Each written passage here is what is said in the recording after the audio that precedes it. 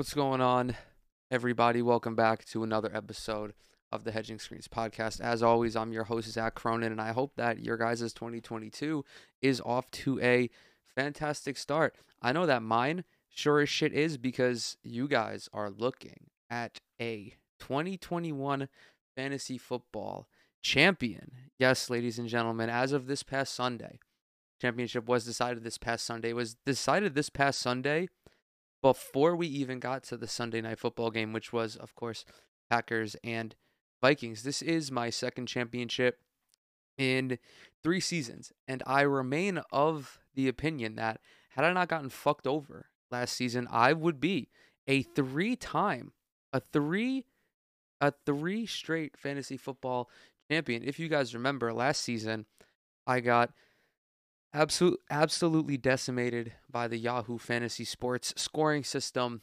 I had who was it? I forgot. I think I was going up against someone with the Browns defense or it was the Ravens defense, one of them. And for whatever reason, once a defense allows 35 plus points in a football game, Yahoo just stops taking points away. And unfortunately, I got beat by, I think it was less than 1 point in the first round because of a technicality. But this year, no, no, no, no, definitely not. It was a very rocky season all the way throughout. Not my team necessarily because with the championship included, I did finish 12-3. I was far and away the best team in the league, despite the fact that I didn't have the most potent offense. I think I finished like fifth or sixth in points, believe it or not. But a lot of that was because the biggest upset of the season for me was that Patrick Mahomes, whom I drafted, feeling confident that he would replicate his season from the year before. And to his credit, I think Mahomes still finished like sixth in scoring in our league, which still absolutely phenomenal. But he had a bunch of games throughout the middle of the season where he was just like putting up 8 points, 11 points, 13, 12. It was not the Patrick Mahomes that we knew. And fortunately, I was able to withstand that a little bit because thank God for Devontae Adams and Mark Andrews, who were my two most consistent options this season. Mark Andrews, in particular, really came alive towards the end of the year. He had multiple games in a row, like in excess of like 25, 27. He even got up to 30. One of these past games had 41 earlier in the year as well. But this season, one of the biggest challenges that I had to overcome as a fantasy manager was the fact that my team was just riddled with injuries. So I'm going to go all the way back to week 1. Now, what really fucked me more than anything else were the injuries to both Chris Carson and Kareem Hunt. As we know, Kareem Hunt, or I don't want to start with Kareem, I want to start with Chris Carson. As we know, Chris Carson missed, I think it was like the last third of the season or so with neck injury. That really fucked me over, definitely. And then Kareem Hunt, of course, had that ankle injury in the beginning. So I was circling and trying to find a running back combination that worked. Fortunately, I was able to steal Leonard Fournette, I think in like round 8 of this year's draft. And Lenny Fournette really saved my season. He was the rock that I needed out of the backfield. Him playing alongside Tom Brady is probably the best thing that's ever happened to him in his young career. His emergence as a pass catcher, as well as his development as a runner, just being able to put up 100 yards from scrimmage pretty much in his sleep. 100 yards, 100 scrimmage yards, couple of passes out of the backfield, of course, is huge for PPR leagues. And then he'd even throw in a touchdown or two. But the team that I drafted, pretty much, it was only 4 or 5 guys were present in the championship. Of course, this does not include Kenny Galladay, who was the biggest letdown of the season, not only as a Giants fan, but as a fantasy manager as well. I really thought that Kenny Galladay was going to be the safety net that Danny Jones needed to succeed as a young quarterback. And unfortunately, with Daniel Jones also suffering a neck injury that knocked him out for the latter half of the season, Kenny Galladay was relegated to basically doing wind sprints. This guy was out there running cardio or doing cardio, had one target in week 17, which of course is the result of Mike Lennon having to pay quarterback. But just so we can compare week 1, I had Patrick Mahomes starting at quarterback. My wide receivers, Devontae Adams, Amari Cooper, Kenny Galladay. Two running backs, Chris Carson and Kareem Hunt. Tight end, Mark Andrews and Leonard Fournette was my flex at the time. I thought the flex was the peak of what Leonard Fournette was going to be. I did not expect him to evolve into a legitimate RB1 this season. Then coming off the bench, Mecole Hardman, Randall Cobb, Devontae Parker, James White, Ryan Fitzpatrick, and Zach Ertz. And week 17, the week I just played, the only starters who remained were Mahomes, Amari Cooper, Devontae Adams, and Mark Andrews. Half of my starting lineup had been replaced throughout the season. I scooped up AJ Green for the last couple of rounds of the playoffs because no DeAndre Hopkins meant that, Kyler Murray was going to have to throw to AJ Green just based on the fact that there was nobody else for him to throw to.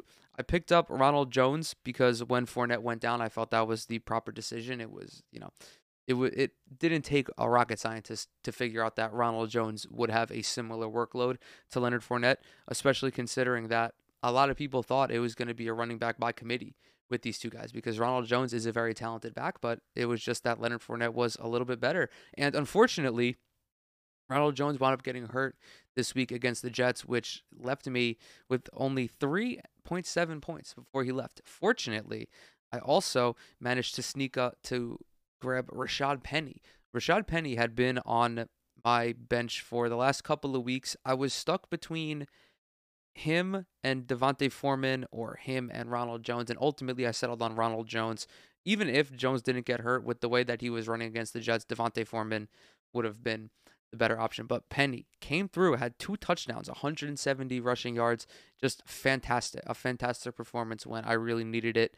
And I think the combination of Mark Andrews and Odell Beckham, Odell I picked up immediately after he got released by Cleveland because I'm like, well, first of all, it was because I needed receivers because by this point I had only Adams and Cooper.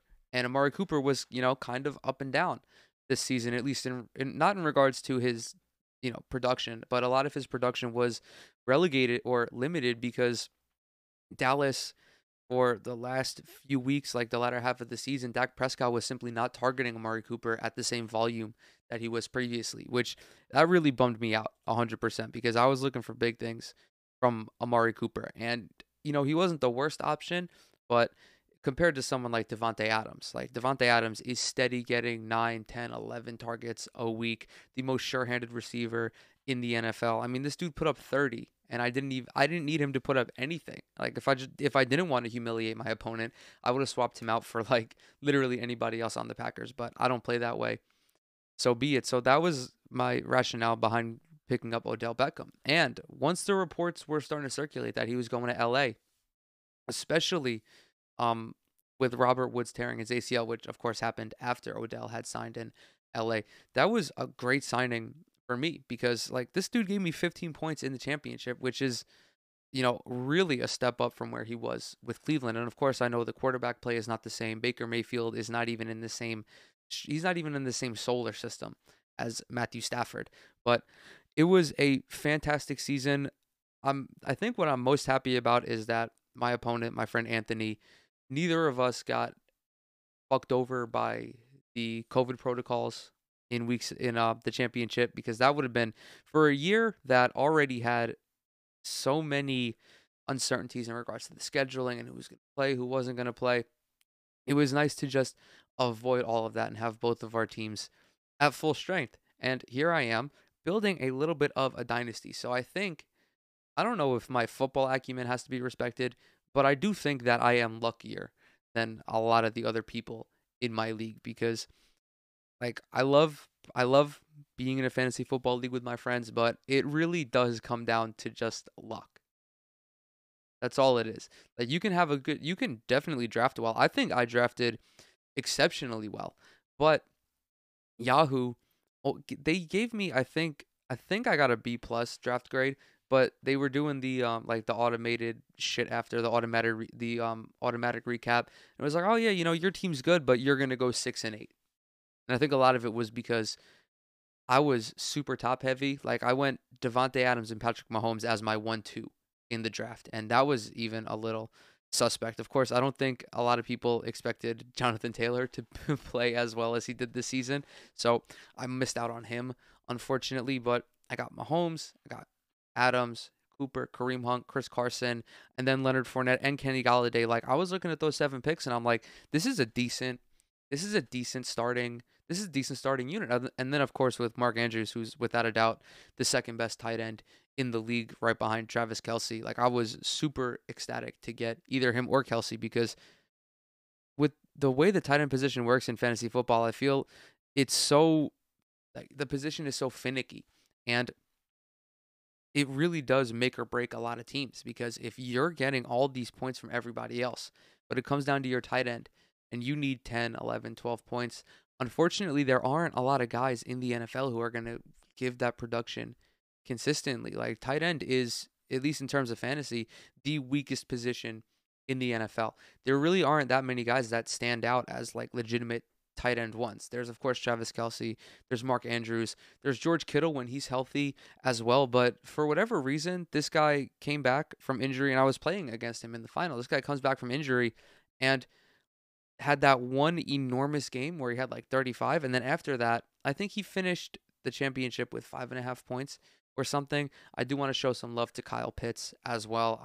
I think he's going to be one of the first tight ends off the board next year. I mean, this guy with the quarterback situation in Atlanta, and even like not just the quarterback situation, but the situation that the Falcons find themselves in. Like Kyle Pitts put up a fantastic season, all things considered.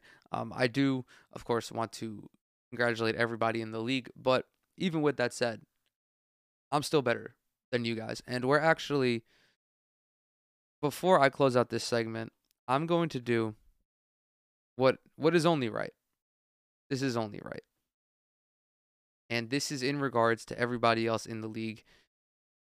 I love y'all, but we are not the same.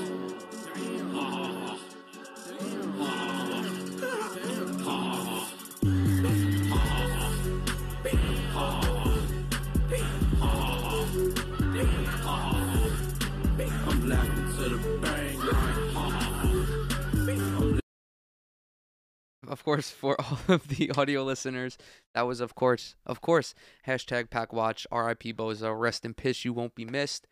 I'm excited for next season.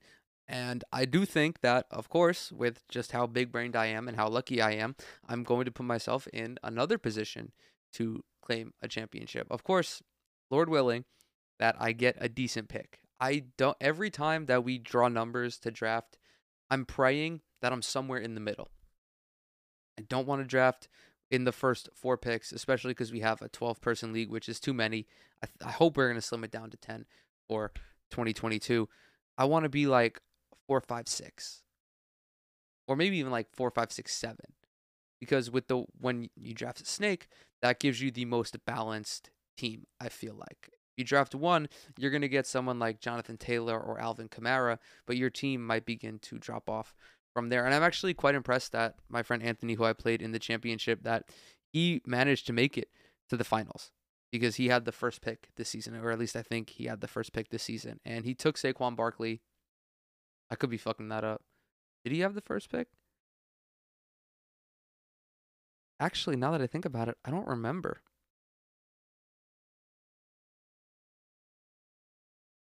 Oh, god damn it. Show me the draft results. No, he had. Oh, I had it backwards. He had one of the later picks. Okay, so never mind. I mean, even then, 10th out of 12, that's still pretty late. So I'm surprised he made it. And of course, he was the first one to take Jonathan Taylor.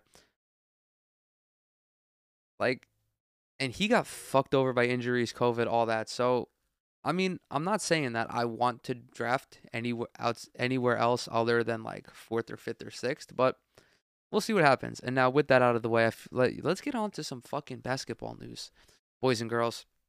I'm sure you guys noticed. This is a couple days old, this story, and it's been a long time coming. It's been a very, very long time coming. But San Antonio Spurs assistant coach Becky Hammon is now officially the head coach of a basketball team. However, She will not be coaching in the NBA just yet.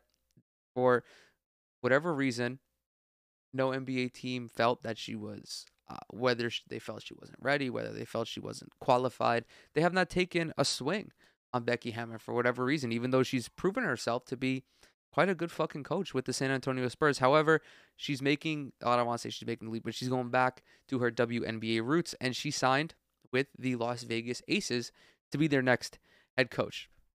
Last Thursday, Becky Hammon announced, okay, let's watch the video. We're going to watch a video, actually. There's so many. I think I cannot emphasize the importance of this opportunity that I have, and that I think this is more advantageous for growth. There's something to being a head coach. You know, I sat in a lot of head coaching interviews, and, you know, I don't think there's two things that people always said, you know, you've only been in San Antonio and you've never been a head coach. Well, I can tell you right now, Mark Davis met me, Nikki met me and said, that's a head coach right now. That's a head coach right now. We're going after her. She's the person. And so that's why they got me. Here's the thing with that opening statement from Becky Hammon. Meanwhile, she is 100% worthy of getting this job. But for coaches or for whomever is conducting the interviews of this team to say, oh, you've only been in San Antonio as a negative is very bizarre to me, because if you are a young head coach, there really is no other better place to be than with the San Antonio Spurs. I mean, maybe the Golden State Warriors, I'd also argue that, potentially the Miami Heat as well, but San Antonio, studying under Greg Popovich, learning how someone who is arguably the greatest coach of all time goes through preparation in every aspect of his job. And then beyond that, just the schematic advantage of learning under Greg Popovich, because the San Antonio Spurs, and throughout the tenure that Becky Hammon has been there, they still play basketball the traditional way, which I feel is an excellent foundation for any head coach, because you understand that part of the coin, but then also having to coach against teams in the Western Conference like Portland, like Golden State, you learn how to game plan against the teams that are more modernized. And that's invaluable, because the greatest issue that so many head coaches run into, at least nowadays in the NBA, is that their game plans are very lackluster. And a lot of the times they are, I feel, a little too reliant on their star players if they're lucky enough to go to a team that has multiple star players. Like, I mean, I'm watching Steve Nash coach, and I'm still blown away that this team is not, or this team as in the Brooklyn Nets, is not more dominant, because look at the weapons that you have. I mean, I know Kyrie hasn't played yet. I know Joe Harris isn't playing right now, but this team is on a 3-game losing streak where they've lost to the Clippers, who they beat, and they lost because they collapsed, and they also just got fucking demolished by the Memphis Grizzlies, who were beating them by like 30 at one point. How do you have Kevin Durant and James Harden, and you're just letting them, or you're not trying to do what they do best? Like, they're settling for threes a lot of the time. There's no fluidity to the offense. There's none of that. Working for someone like Greg Popovich, you understand how a basketball team is supposed to function in a half-court setting, which is the hardest area for any coach to excel at. And then, of course, defensively as well. But let's get back to this.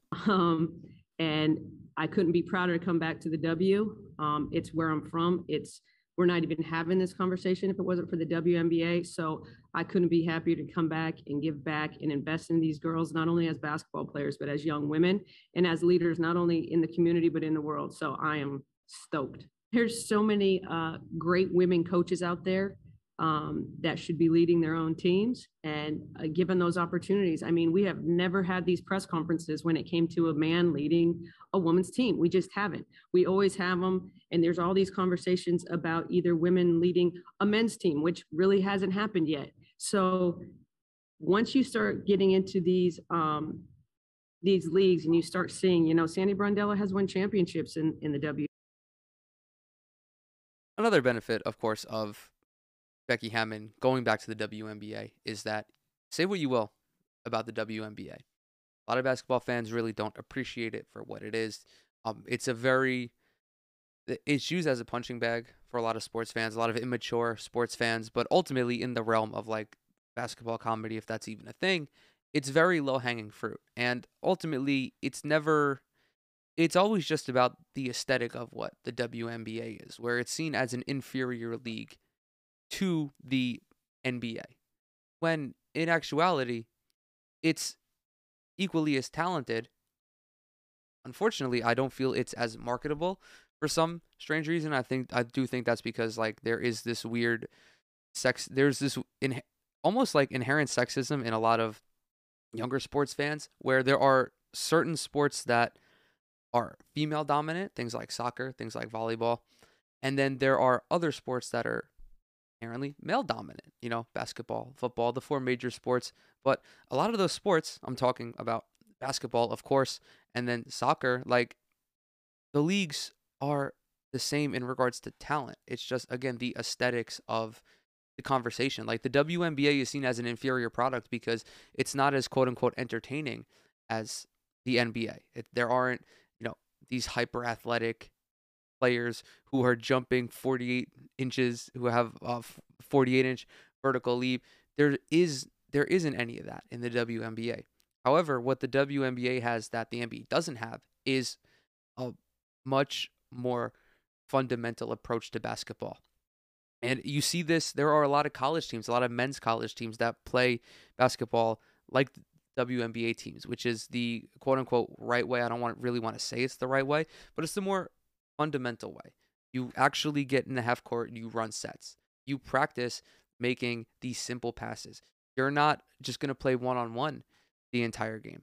And it's another great avenue for Becky Hammon to take because she gets to absorb even more of that after she had already spent however many years with Greg Popovich. But Becky Hammond again makes another good point when she's talking about how, male head coaches aren't perceived this. Oh, I don't know. She didn't say they weren't perceived the same, but like she was talking about certain press conferences and how women, of course, female head coaches are unfortunately held to a different standard than male head coaches. And one of like the societal reasons or the cultural reasons, whatever, what have you, that Becky Hammond was kept out of a head coaching slot in the NBA is that people were saying how you can't have a female head coach in a room full of all male athletes. Like it simply won't work. The dynamics of those two genders simply won't work. And that doesn't really make any sense to me because in college, you have male head coaches for female basketball teams. Look at Gino Auriemma, who's the most dominant head coach that women's collegiate basketball has ever seen, right up there with, of course, legendary Pat Summitt. Like, why does that work? Why does a 60 some odd year old man, I don't know how old he is, but he's probably in his 60s, how does he operate in a locker room full of 18, 19, 20-year-old girls? Is it, again, the basketball thing? Because if that's the case, why can't Becky Hammon be the head coach of a basketball team? If she knows what she's talking about in regards to basketball, you could put her in any NBA locker room and she'd, theoretically, she'd thrive. Or if we go back to the WNBA where there are male head coaches, how come that works? An adult male in charge of an all-female team. Why does that work? Why does it being an all-male basketball team and a female head coach make it different? Is there even? I don't feel that there's a legitimate reasoning for that. I really think it ultimately comes down to teams don't want a female head coach, and I think they're not afraid of her performance because her performance is proven. She's a proven head coach. She's a proven basketball player.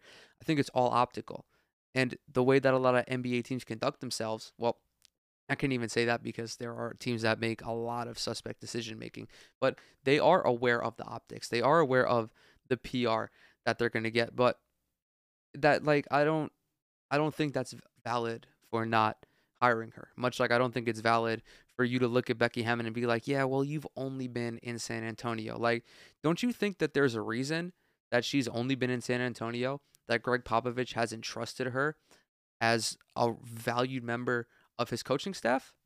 WNBA. Cheryl Reeves. I mean, these are quality coaches, period. Take off any other label. They are great coaches, period. And quite frankly, I've been watching the WNBA for a long time and stealing all their plays for a while. So they have great basketball minds, and they are 100% invested in what they do, and they are the best at what they do, and they should be paid as such, and they should be rewarded with these positions as such. Again, nothing but facts. Straight up. Straight up. When it gets down to it, if we're talking X's and O's, we're talking offensive schemes, defensive schemes, you can go to any basketball team in America, whether it's college, whether it's professional, whether it's amateur, even if it's a fucking high school team, and you can give them a playbook. And of course, the higher up, the more professional you are, the more in-depth the plays are going to be. But the basics of running a basketball team, the on-court basics are all the same, right? The Golden State Warriors can run the same playbook as the Las Vegas Aces, as the New York Liberty. It's just different personnel. Of course, you're going to have to adapt the playbook to the kind of personnel that your team has, but that's with any basketball team. So I'm very excited for Becky Hammon. I think that I don't know how long the contract is for. Where is it? Hammon will finish the season with the Spurs, then she'll inherit an Aces team that posted the WNBA's second-best record last season and lost in the playoff semifinals. She replaces Bill Laimbeer, who left his position after coaching the season's 4 Aces. For 4 seasons, whatever. I don't know how long the contract is for. I would imagine it'll be for a couple of years at least, but I think if, for whatever reason, Becky Hammon goes to the WNBA, and,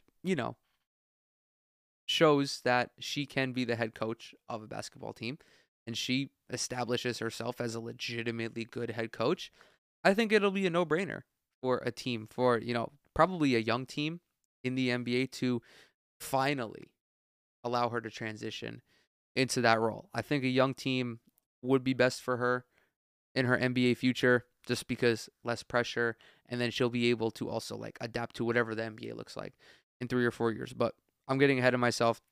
Congratulations to Becky Hammon. This is it's monumental for her. I mean, she's not in the NBA. She's not an NBA head coach quite yet, but I don't think we're that far away from it. Now, talking about the NBA, this was a fucking mighty funny story that I felt is it really encapsulates the dysfunction that's going on in Houston right now.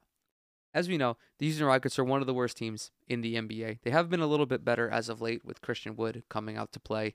Of course, there's still a lot of uncertainty surrounding John Wall. I do see them being a bottom tier team at the end of the season. They will be in competition for the first overall pick, but this is a story about Christian Wood and Kevin Porter Jr. Kevin Porter Jr. He is definitely yeah. Before I start projecting, in short, this is a story about the Rockets suspending 2 of their better young players, Kevin Porter Jr. and Christian Wood, for quote-unquote poor behavior, according to a couple of ESPN's reporters, them being Woj and Tim McMahon. Rockets assistant coach John Lucas called out Porter's performance and Wood's effort during halftime of Saturday's loss to the Denver Nuggets. Porter left Toyota Center during the second half after he allegedly threw an object and needed to be separated from Lucas. Holy shit. Wood did not start against the Nuggets, punishment for reportedly missing a scheduled COVID test. All right, that's fucking hilarious. One of the team's young players also challenged Wood's leadership. He played 8 listless first half minutes and allegedly refused to re-enter the game after halftime. I like how these instances of poor behavior could not be more polar opposite. You have Kevin Porter Jr. looking like J.R. Smith light after he threw that fucking can of soup at one of the Cavs assistant coaches. This man threw something at John Lucas and was booted from the arena. He pulled an Antonio Brown, man. He straight up vacated the premises. And then you have Christian Wood, who, for whatever reason, missed his COVID-19 test. I don't understand how that happens. I feel, given the nature of the virus, how the United States has recently just recorded 1 million plus cases of the new Omicron variant, how there isn't like team personnel who are dragging these guys to their appointment, like by their ears, tying them in a straitjacket, dragging them down the hallway of the hotel just to get this fucking PCR test or whatever it is. I don't understand how that happens. I think some of that, it definitely falls on the Rockets for not doing a little bit more. But this is like the shit I love with NBA players is like they're just refusal to either check in to a game when they're called, or their refusal to sit on the bench for the last little bit of a game that they're getting blown out in. It's just like it's so petty. It's so minuscule. It is literally the minutia of being a basketball player. It, I'm surprised it doesn't happen more frequently, honestly. But then again, there is a reason why this shit like this only happens with dysfunctional teams. Like I don't know if the Rockets are necessarily the best at putting out these kinds of fires in the locker room. And then this is the icing on the cake. One of the team's young players also challenged Wood's leadership. I would love to know who that young player is, because Christian Wood is like he's only like 28 or something, right? He's still a fucking young player in his own right, I believe. Where's he at? He's 26. He's 26. He's been with this team for 2 years. I don't know if Christian Wood is the right leader for the Houston Rockets. And this isn't a shot to him. This kind of goes for all kinds of athletes. There are some guys who just are great players, but they're not leaders, or at least leaders in the locker room, because you can go out onto the court and you can lead by example, right? You're Christian Wood, you're putting up 16 and 10, 17 and 10. You're good for, maybe 21 and 10 like you were last season. That's leading by example. But leading in the locker room is different. Like knowing when to encourage guys, especially young players. Like if you're someone who's been in the NBA for 6, 7 years, like Christian Wood has, you should, have developed a little bit of emotional intelligence when it comes to dealing with younger players. Because I can't speak from experience, but I could imagine that, you're someone who comes to the NBA from college. You've been a great basketball player your entire life, right? Dominated in high school, goes to a mid-major, potentially a Power 5 college, and then you come here and it's just struggle city. You're riding the struggle bus, right? You feel like you're the only person on the struggle bus. You need someone to kind of be like, "Hey man, listen. You're missing shots, but that's okay. Like it's an adjustment period. You're 20 years old. You're 19 years old. You're not going to come in and be LeBron. You're not going to be Zion. You're not going to be John Morant. It's just the facts of the situation. Not everyone is going to come in and be this electrifying rookie. Just keep your head up, and most importantly, keep shooting and don't get in your own head. That's the kind of things that young players, or young teams, young players both need. And that's also why locker room guys, veteran presences are so crucial for younger teams, because they are that uplifting voice. Or essentially need someone to kind of be like, "Hey, we got our fucking dicks kicked in." Like I tweeted about this yesterday in regards to the Nets and their starters, and how Steve Nash is just kind of like, I will never forget that one time where someone called Steve Nash an NPC on my timeline. And my only response was that, and he's not even a Fallout NPC. Like he's not well thought out. He doesn't have, this huge backstory. He's not funny. He's not witty. He's just there. He's literally just on the sideline. No thoughts, just vibes. And your team is getting pissed on by 35 or whatever it is. You're getting out rebounded like 52-20. How are you not infuriated as a head coach? How are you not throwing a temper tantrum on the sideline? How are you not doing any of that? Because that's a reflection on you. I get that we have Kevin Durant and James Harden, and, the preparation might not be as much, but you have no excuse to be down by 30 with two MVP candidates on your starting roster, and then the bench comes in and they wind up cutting the lead to like 13 or 15 or whatever it was. How does that not rile you up? Because that riled me up, and I'm sitting there watching the fucking game. I'm not even a part of the team. Like, that's what you need. You need guys who are emotive, and then also guys who are adaptable to the needs of everybody on their team, which is the hardest part of being a locker room leader, which is why not everyone is born to do that. But it's just like, I wonder if this is like, I wonder if this is a one off instance or if this is just going to be perpetual, because Kevin Porter Jr. has had multiple. Oh, how do I? He's had multiple run ins with authority figures, right? He doesn't seem to be the calmest guy in the locker room, which, he's young, he's stupid. I understand. Like, he hasn't done anything crazy. He hasn't fucking killed anybody. Well, I mean, there was actually that uh, reported domestic violence, or the domestic disturbance that Kevin Porter Jr. was involved in. But listen, I don't condone these actions. I'm not condoning him hitting anybody.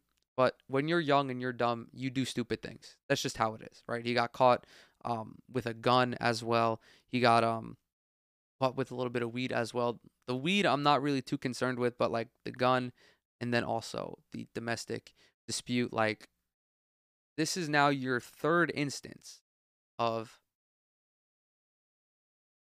like kind of being violent towards somebody. Like, what's going to happen? I understand that he was not indicted on any of these charges, and really, as far as I'm concerned, there's no reason to bring them up. But like, this is a pattern of behavior. What else? A heated locker room dispute in January 2021 proved to be the final straw for the Cavaliers. Porter allegedly vented his frustration when the team reassigned his locker to newly acquired veteran Taurean Prince. The frustration spilled over into an argument. Yeah, that's minor though. That's kind of disrespectful by the Cavaliers, actually. So, like, this seems to be a pattern of behavior. Like, and I don't think that Kevin Porter Jr. is a bad guy, right? He just made some bad decisions. Now, of course, when it comes to talking about athletes who have a history of this, there really isn't like any sympathy shown towards them.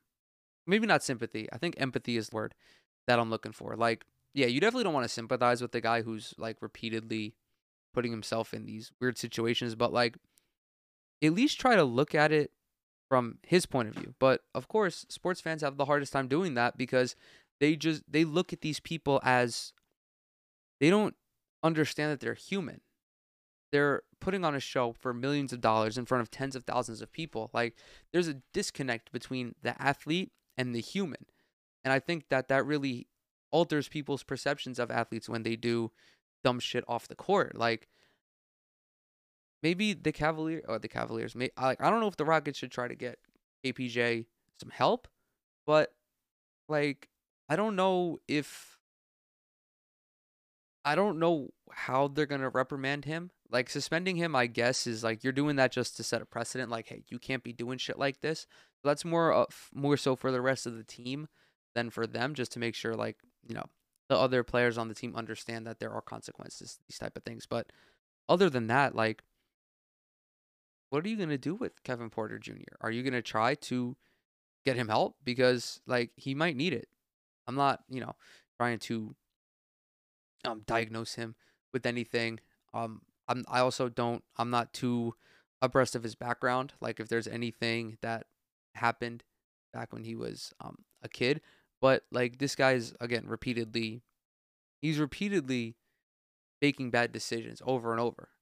Like, there might be something going on with him, and I hope that at some point it ceases and he gets the help that he needs, because the last thing we don't want this to spiral into what we saw with Antonio Brown. For instance, how Antonio Brown, within the span of 3 or 4 years, has pretty much like hit rock bottom. It feels like there was that whole I forgot if it was sexual assault or rape or what the legality of it was, but there was that instance with a former personal trainer.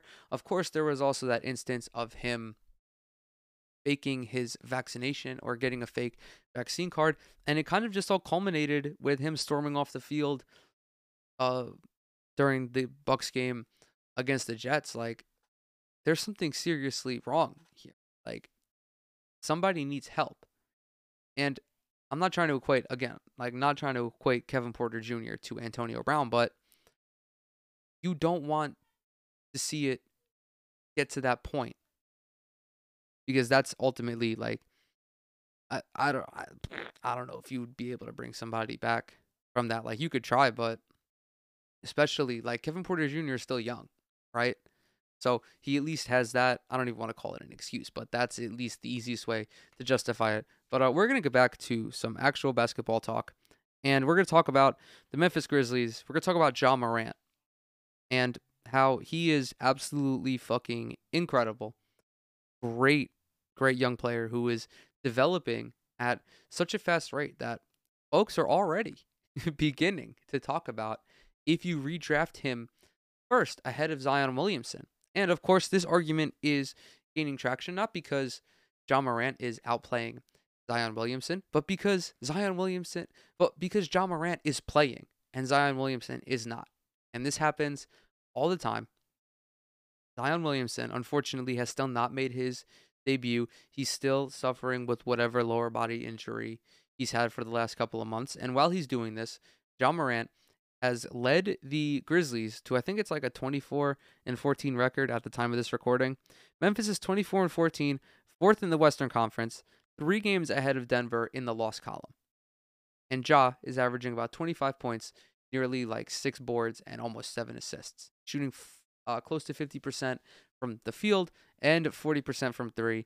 And motherfuckers are like, would you take Ja over Zion if we were doing a redraft?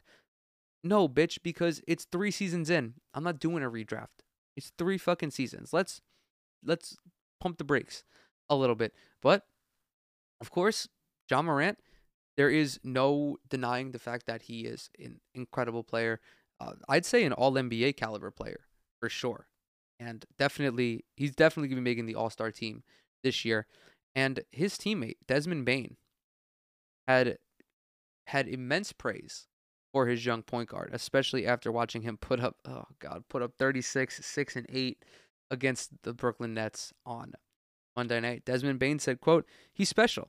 People debate whether or not he should be an all-star, but I think we should be debating whether he's the best point guard in the league. I don't think it's any question he's an all-star. The real conversation is, again, is he the best point guard in the league?"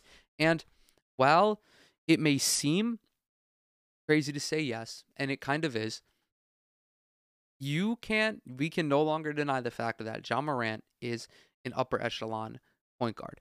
And I don't care that Damian Lillard has been playing below his typical level of production. I also don't care that Kyrie Irving is not playing at all. Even if those two guys are playing at 100%, Ja Morant is still in the upper echelon of NBA point guards. It used to be, Steph, Dame, and Kyrie, like those were the 3 guys in the top tier. But it's no longer just them, right? We got to show some love to Trae Young. Trae Young's averaging like 29 and 9, 29 and 10 or something. He had 56 and 14 on Monday night. We got to throw Donovan Mitchell in there as well. I think it'd be disrespectful not to, even though Donovan Mitchell is, listen, throw Donovan Mitchell in there, because if we're going to throw Kyrie Irving in there, him and Donovan Mitchell are very similar to one another, at least in terms of their play styles, being a score first point guard or an undersized shooting guard or what have you. But Ja Morant is definitely there, dude. He's definitely in that conversation. Again, if he qualified for the scoring leaderboard, he'd be 10th, I believe. Unfortunately, him having only played 26 games doesn't make him eligible to be on the leaderboard, but he'd still rank 10th. He's still one of the more efficient point guards in the NBA. Someone who just every time you watch him, he makes a highlight. He's a highlight reel caliber point guard. And even more so now that he's a reliable 3-point shooter, because him shooting damn near 40%, or actually 40.4% from 3, it makes his penetration game even more effective. And this guy was an immense driver even 2 years ago or last year. Now I think he's like second in the league in points per game, which is absolutely insane when you think about the fact that John Morant is 6'3" and barely 170 pounds. I mean, he's a freak athlete, and that helps tremendously. But, once you beat your man on the perimeter, you're not getting bodied by guys at your position. You're getting bodied by Rudy Gobert, you're getting bodied by Nikola Vucevic, Kevin Durant, LeBron, Giannis. It's not penetrating the paint in the NBA has always been an exceptionally scary proposition for a lot of smaller players, even guys who are a little bit bigger than Ja. And Ja being as slender as he is makes it even more frightening, I guess, as well when he attacks and there is a little bit of contact. But this kid is just otherworldly. There really is no way to describe him. He's extraordinary. He's spectacular. And it's just maybe it's because maybe I'm biased because I don't watch that much of the Grizzlies, so I don't see when he's doing things wrong. But he plays the game. He plays his game, which is so difficult for any young point guard to come in and do. Much like being a young quarterback, being a point guard in the NBA is one of the most difficult positions in sports. You are responsible for everybody else on your team. You are an extension of the coach on the field. You are the quarterback of your basketball team. And to come in and be that in today's NBA, where the stakes for being a point guard are so much higher, him putting up numbers like this it really is indescribable. Like the fact that he's 22 years old and in the same category as Steph Curry and a healthy Kyrie Irving and a healthy Damian Lillard, I think speaks more to Ja's skill set than his numbers do. There's really no other way for me to describe it. What else is there to talk? Oh, this was another thing I wanted to bring up. Fucking Quinn Snyder. All right, that's Peyton couldn't get the follow. Jesus Christ. RIP headphone users. I'm sorry about that. Usually the ESPN videos are automatically muted for me. I guess this article just said "fuck you, bozo." So the other day, I got this story, and it was Quinn Snyder, the head coach of the Utah Jazz, talking about Draymond Green being in the MVP conversation. And I looked at it and I said, what the fuck is this man talking about? What is happening? What parallel universe are we in where someone is legitimately mentioning Draymond Green in the MVP conversation, right? And this sounds very disrespectful, and I'm sure, this could easily be interpreted as me being disrespectful, and I'm definitely do not intend to disrespect Draymond Green. I think he is a hell of a basketball player. Definitely in the defensive player of the year conversation. But when you're talking about the MVP, right? And of course, Quinn Snyder didn't say that I think Draymond is going to be the MVP. He was more so talking about the MVP in terms that it's supposed to be talked about in how Draymond does so much for his team.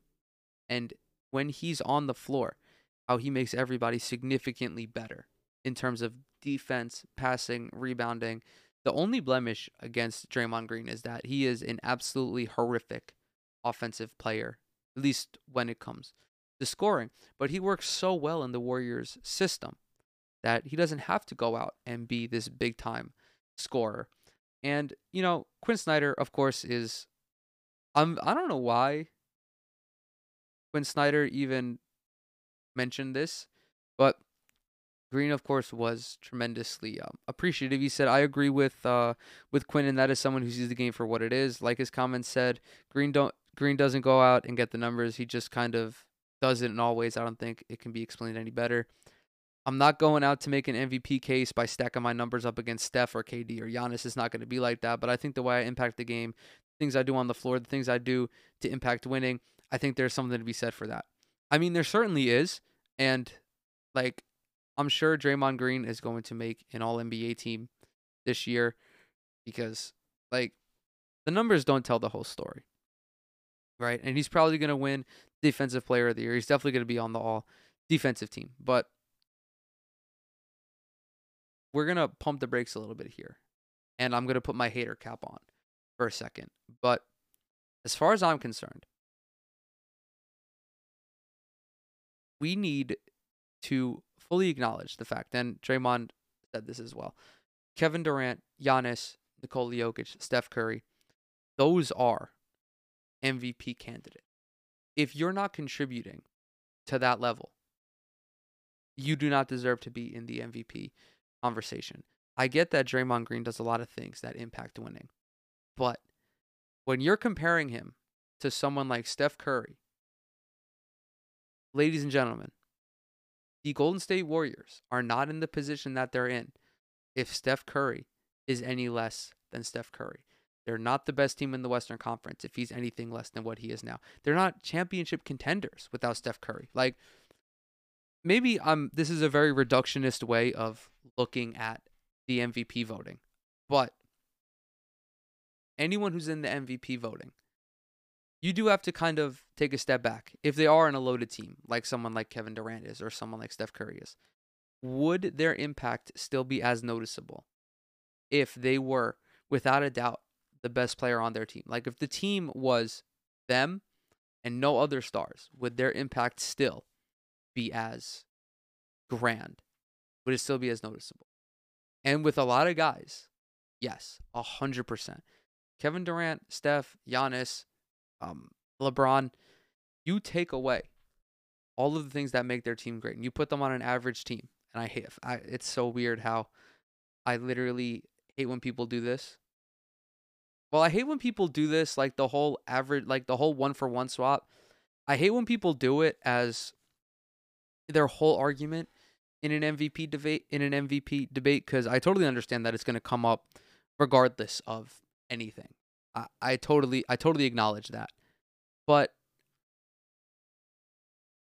there are other things to take into account when talking about the MVP, right? And not just swapping guys 1-for-1. As great as Draymond Green is, like, he is not on the same level as all of these other guys. And I'm not saying he's all the way down at the bottom, but he's like 2 or 3 tiers below the upper echelon of NBA players. I just thought, I looked at this article and I debated talking about it because, like, it's so easy for me to look like a hater, and I definitely look like a hater, and I kind of don't care. But maybe I'm just weird in the sense that I don't think, like, anybody who contributes to winning deserves to be in the MVP conversation. Like, I think that maybe that's just me being pretentious, but there are a lot of guys. There aren't a lot of guys like Draymond Green, but there are guys like Draymond Green who do things that impact winning, but they're not being talked about, right?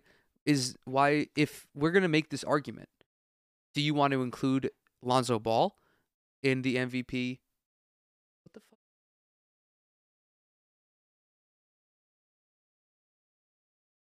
I'm so sorry. I totally just got off track.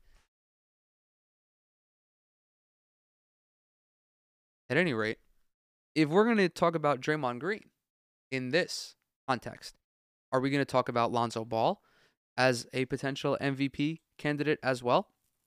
Because Lonzo, for what it's worth, very much impacts winning in a similar way to Draymond Green. Lonzo is averaging about 5 assists, 5.5 boards, almost 2 steals, a block a game. And he's giving more in scoring, and he's a more reliable 3-point shooter. Are we going to talk about Lonzo Ball in the MVP conversation now? Because Lonzo Ball, very similarly to Draymond Green, does all of the things that help elevate Chicago to another level. But they're amplifying what's already there in Zach LaVine and DeMar DeRozan. It's like when you're cooking, right?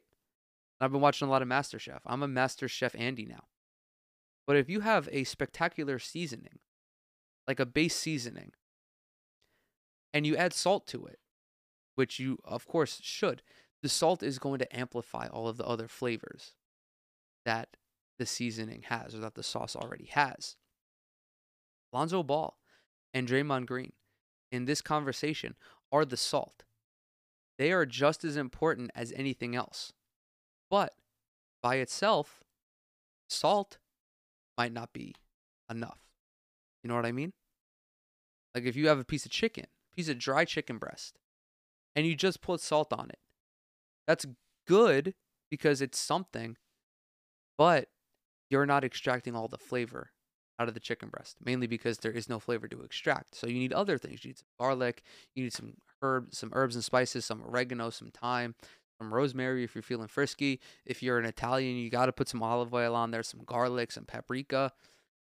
Like, I'm trying to avoid throwing everybody into the MVP race, especially when there are other guys that are doing more, right? Like Joel Embiid is doing more with less. Lonzo Ball is in a similar tier to Draymond Green. Same thing with like someone like Patty Mills, right? Patty Mills, of course, does not match up to Green statistically, and even Lonzo doesn't really match up to Green statistically, but I think it just comes with the territory. If we just can compare usage rates real quick, I think that'll be very helpful. Their usage rates are about the same. Green is playing less minutes, but he is such a big piece of Golden State's offense. And Golden State's offense is kind of built. It's built around Draymond Green as much as it is Steph Curry. But Green is put as the primary playmaker to Steph Curry, if that makes any sense. Like Lonzo Ball does not have that in Chicago. He's kind of just going out and playing his game. But I feel that's an adequate conversation. So I'm not trying to say that Draymond Green is not a great player. I think he's a fantastic player. And I've said it in the past, like Draymond Green is just as instrumental to the Warriors winning as Steph Curry. But I don't think he's as responsible to it as Steph Curry is. It's close, but this is like the last thing I want to do is give the NBA media the last thing I want to do is just give basketball media the freedom to just create these fucking narratives. I really got to investigate this fucking sound. It's driving me crazy. I think to close this one out, we're going to talk about Jeremy Grant because I fucking love Jeremy Grant. I'm a Grant Andy. I'm the CEO of the Jeremy Grant Stan Hive. I'm the CEO of the fucking Jeremy Grant Hive. I'm the CEO of whatever. I'm the CEO of being a dumbass, actually. CEO of not being able to fucking talk. So we're back on CBS Sports. I absolutely fucking despise this website. Their actual site is dog shit. Like, what the fuck is going on here? Why is the banner up top? Why does it not go back to where it was? There's this fucking dumbass white stripe. Whatever. This is a report from... Who's this a report from? Oh, God, The Athletic. I was having such fucking problems with The Athletic before.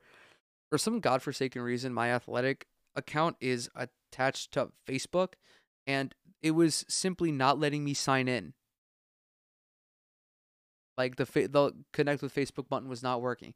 So, unfortunately, I cannot go to The Athletic. I cannot puncture that paywall. So we're just gonna have to work with this. The Athletic's James Edwards III reports that contenders are routinely calling about Jeremy Grant.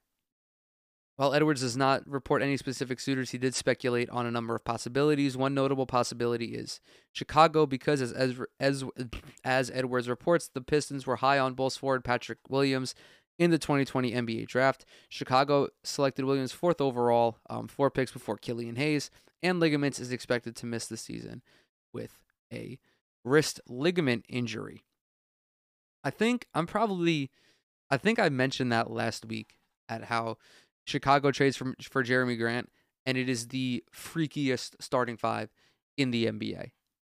Levine, DeRozan, Vucevic, Grant, and then either I'd probably go Lonzo Ball over Alex Caruso, but either one of those guys, like especially Lonzo, that lineup is freaky, dude. That lineup is freaky. That's a championship caliber starting five.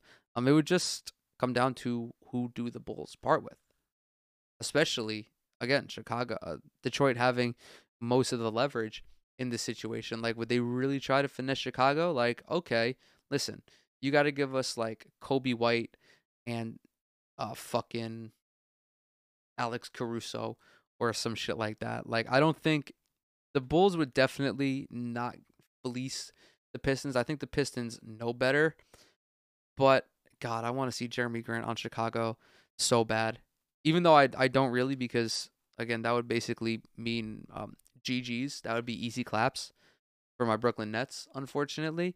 But I think that in terms of watching a team that's already super watchable. I mean, DeMar DeRozan playing like an MVP. This guy hit buzzer beaters in fucking back-to-back games. That's something that even I couldn't do playing in my front yard and dreaming up the scenario and imagining the scenario myself. Like, this guy is absolutely fucking insane. Zach LaVine as well. I mean, like Chicago is just they're on another level. Like, they're on another level right now. And I think with that, I think that's going to do it. Ladies and gentlemen, as always, thank you guys so much for coming to hang out with me today. Everything that I'm associated with is down in the description box below. Subscribe to the YouTube channel. Follow me on all my social medias. Leave a like, leave a rating, leave a review, whatever possible on whatever podcast listening platform you're using. As always, also tell a friend about it if you liked it. Tell a friend if you didn't like it. No press is, or fuck, what is it? All press is good press. Thank you guys again, and I'll catch y'all in the next one.